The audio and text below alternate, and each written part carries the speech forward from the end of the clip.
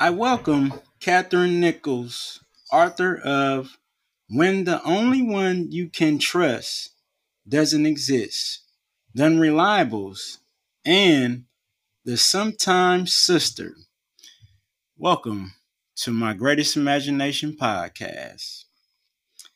Thank Topic, you. I'm glad to be here. you, you welcome. Great to have you. Topic, how long does it takes to write a book? Now, Catherine, first question. Tell me and listeners your story and about your business. Well, my story started as a writer when before I could write. I loved to tell stories. I would keep my mother up late at night making up stories about everything.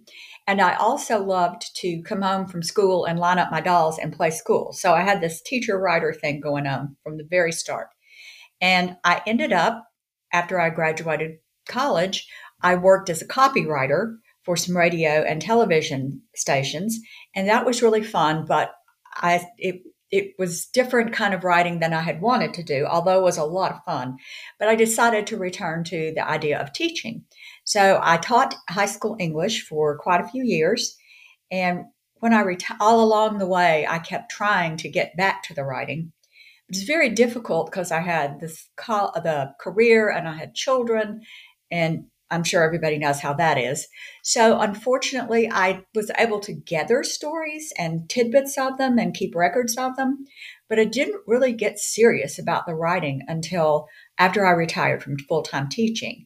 And at that point, I thought, if I'm going to have a third act, I better get to acting. And I did. So, and I joined a critique group, which I highly recommend to any beginning writers. And I can talk about that more if you want me to. But I started Yes. writing. It took I wrote quite a few books before my first one got published. The Sometimes Sister was the first one to be published. And I got an agent, but she wasn't able to represent my work the way it needed to be. And we parted on good terms. And then I found Black Rose Writing, which is an independent publisher. They don't require an agent, but it's not self publishing, and you don't have, they do so much for you. It's great because I don't have a thing against self publishing, but it's so much work. And I just didn't feel like I was qualified. So I went with this publisher. I've been very happy. They published my first book. Of course, I was a pandemic release person. So a launch party was going to be really different for me. And so I finally had a launch party for the first one. The second one came out this February, which caused some more issues. COVID was still attacking us.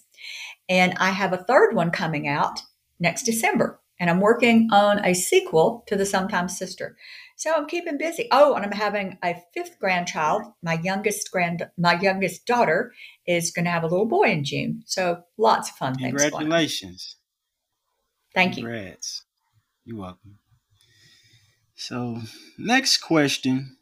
Catherine, tell me and listeners about your books. Oh, I love to talk about my books. I'll try not to go too crazy. My daughter says, "Don't tell too much, Mom. Don't tell the endings," because they are suspense.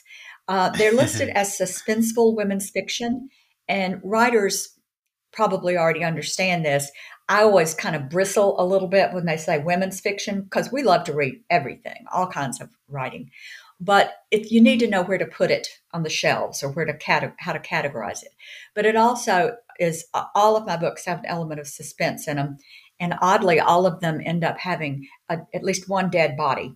So they're kind of mysteries, but more suspense and thrillers. My husband says he sleeps with one eye open because I'm always Googling things like how to get away with murder or what is a 45 caliber gun and these different things. But my first book was I wouldn't exactly say inspired, but the idea came from a friend of mine who had a younger sister, and the younger sister got in with the wrong group. She married a man and moved to an island country, and unfortunately, she was beaten to death.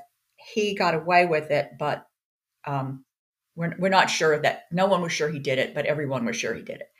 But so the Sometimes Sister, I just kept mulling that over and how awful it would be. And I don't have a sister myself. I always kind of wanted a sister. I have a wonderful brother, but when I've been doing some book talks, several people have said, yeah, a sister, sometimes they're good and sometimes they're not. And that's kind of part of my title. Only in my book, the lesson is more, there is no such thing as a sometimes sister. If you're a sister, you're a sister through everything and life and Okay. afterlife. So the book is set in Atlanta and in Ecuador because in my book, the younger sister, who her older sister absolutely adored and still adores, well, unfortunately, the younger sister stole her older sister's fiance, and they went to Ecuador because her husband was in. Yeah, her husband. Yeah, that's a big one. And when I talk to women who have sisters, I'm like, is that something? Is that a deal breaker? Could you never forgive? And in my story, she doesn't. Grace is the narrator. She doesn't get a chance to forgive. Very early on in the book, you find out something has Okay. happened to the sister, and that's why Grace goes to Ecuador. So, a good third of the book, I would say, or maybe a little more, is set in Ecuador, which was fun because I haven't been. I've been to countries with similar climate, similar and similar foliage. And so I was able to think like that. But I picked it because it's a non extradition country, or they say they'll extradite, but if you've got money, they won't mess with you. So I described a lot of things about Ecuador. And one of the members of my critique group asked me, and he's really well traveled. He loves that part of the country. He loves everywhere. And he said, when were you in Ecuador? And that was like such a big compliment to me because settings can be so tricky. And I said, well, I was there last night on Google. So I confess that I haven't been. I still would love to go. So that book is about family and forgiveness and some pretty dark family secrets. But when I tell people that, and then I say, but it's funny, and everybody's like, what? But the heroine is the kind of person you root for. She learns her strength. There's some romance. I'm not a hot, steamy romance person. I do the kind of the making out stuff and then wake up in the morning and everybody has breakfast. But and in Ecuador they have some great breakfasts. So I brought it back to the theme of family forgiveness. And Grace has to forgive herself because she feels like she should have done something before her sister died. So she has to forgive her sister, herself, and herself for not forgiving. The second book, The Unreliables, similar theme. We have a widow whose husband was murdered. She suspects that it was not a random shooting. The police call it a random shooting. They don't know what else to do. And throughout the book, she finds she does. She's not like a uh, detective, but she just starts trying to piece things together. And this book also deals with veterans issues because one of the characters is a Vietnam vet who has come back and been pretty much abandoned by the system. And he becomes an important part of the story. I did some research on that and just for Atlanta and came across some very shocking and sad statistics, very frustrating about how we don't really take care of the people who go and fight for us. And they come back with very understandable trauma and we just kind of pretty much leave them on their own. The third book also has a murder.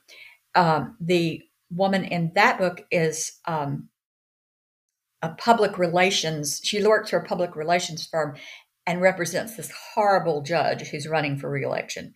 So we have a murder, we have a teenager who has lost her mom. But my favorite part is we have this intergenerational relationship between grandmother, daughter and the narrator, who's the granddaughter. And it opens with, according to family legend, my mother was conceived in the back of a van at Woodstock after Janis Joplin's performance of A Piece of My Heart. So right away, I'm setting up this wacky grandmother who's just loosely, well, I say loosely, she's based on my grandmother, but my grandmother was not a Woodstock gal. She might have been, had she known about it. But she was much different from that. But the relationships between granddaughters and their grandmothers is something very important to me. So I have a family theme in all of them. I have a grief and forgiveness theme in all of them so far. And I'm working on a sequel to The Sometimes Sister. And it has two viewpoints, which I don't know why in the world I decided to try that because it's really hard. But that's my book story right now. Great. Great. Next question. Catherine, tell me and listeners about such a great mentor you are to women. Well, thank you. I don't know how great I am, but I do think it's very, very important. And that once again, go back to my elementary school days. I was always campaigning for my friends to have later bedtimes. And I got in a fight on the playground because these boys called one of my friends fat. And the teacher broke up the fight and said, that you're not being a lady. And I said, I don't want to be a lady. So from the very beginning, I had this I was just kind of a pain about it. And you probably don't know who Gloria Steinem is, but she was very, very influential in the first of the women's movement. And I got to speak with her personally. No. Oh, yeah. And I got to talk to her in college, in college, and she was wonderful. And when I taught high school, I kept on with working for women's rights. But when I became a high school teacher, I taught girls who were in what we call the gifted program, and they have so much pressure. And one of my projects when I was getting my degree was to look at those pressures. So I formed it started out as a self-help group. They were helping each other with the pressures. And it was so wonderful because very quickly they said, we don't want this to be just for gifted girls. Let's ask any girl who is taking an honors class, who's pushing herself. And so it grew that way. And then it was like, we don't care about that. Let's ask any girl who wants to push herself, who's nervous about taking a harder class, who's nervous about all the pressures that she's under. And I had the most wonderful time with these girls. I'm still Facebook friends with many of them, and it's so great to see what they're doing. They're doing such great things. And that was so important to me. It stuck with me. When I joined a critique group for writers, it was a mixed group. We have men and women. We have multiple genres, which I don't have any problem with at all. The men had some excellent insights. And sometimes they would say things that I would be like, that doesn't make any sense. But I would go back to the place they had pointed out. And it wasn't that I didn't necessarily follow their tip, but I almost always found a way to make that spot better, which was what we were trying to do. But we also realized the group had gotten pretty big, and there were 5 of us women who said, let's go ahead and have a supplemental group. We'll still go to the first one, but we want to have an all women's group because that way we can really hit hard on our audience. Because I imagine you know this, but I think it's between 70 and 80% of books are bought by women. So if men read my books, they like them. But there's a good chance that most men are not going to go to the shelf and pick my book up. My husband says he loves them, but he kind of has to. But he does read them, and he does ask me questions and seem to enjoy them.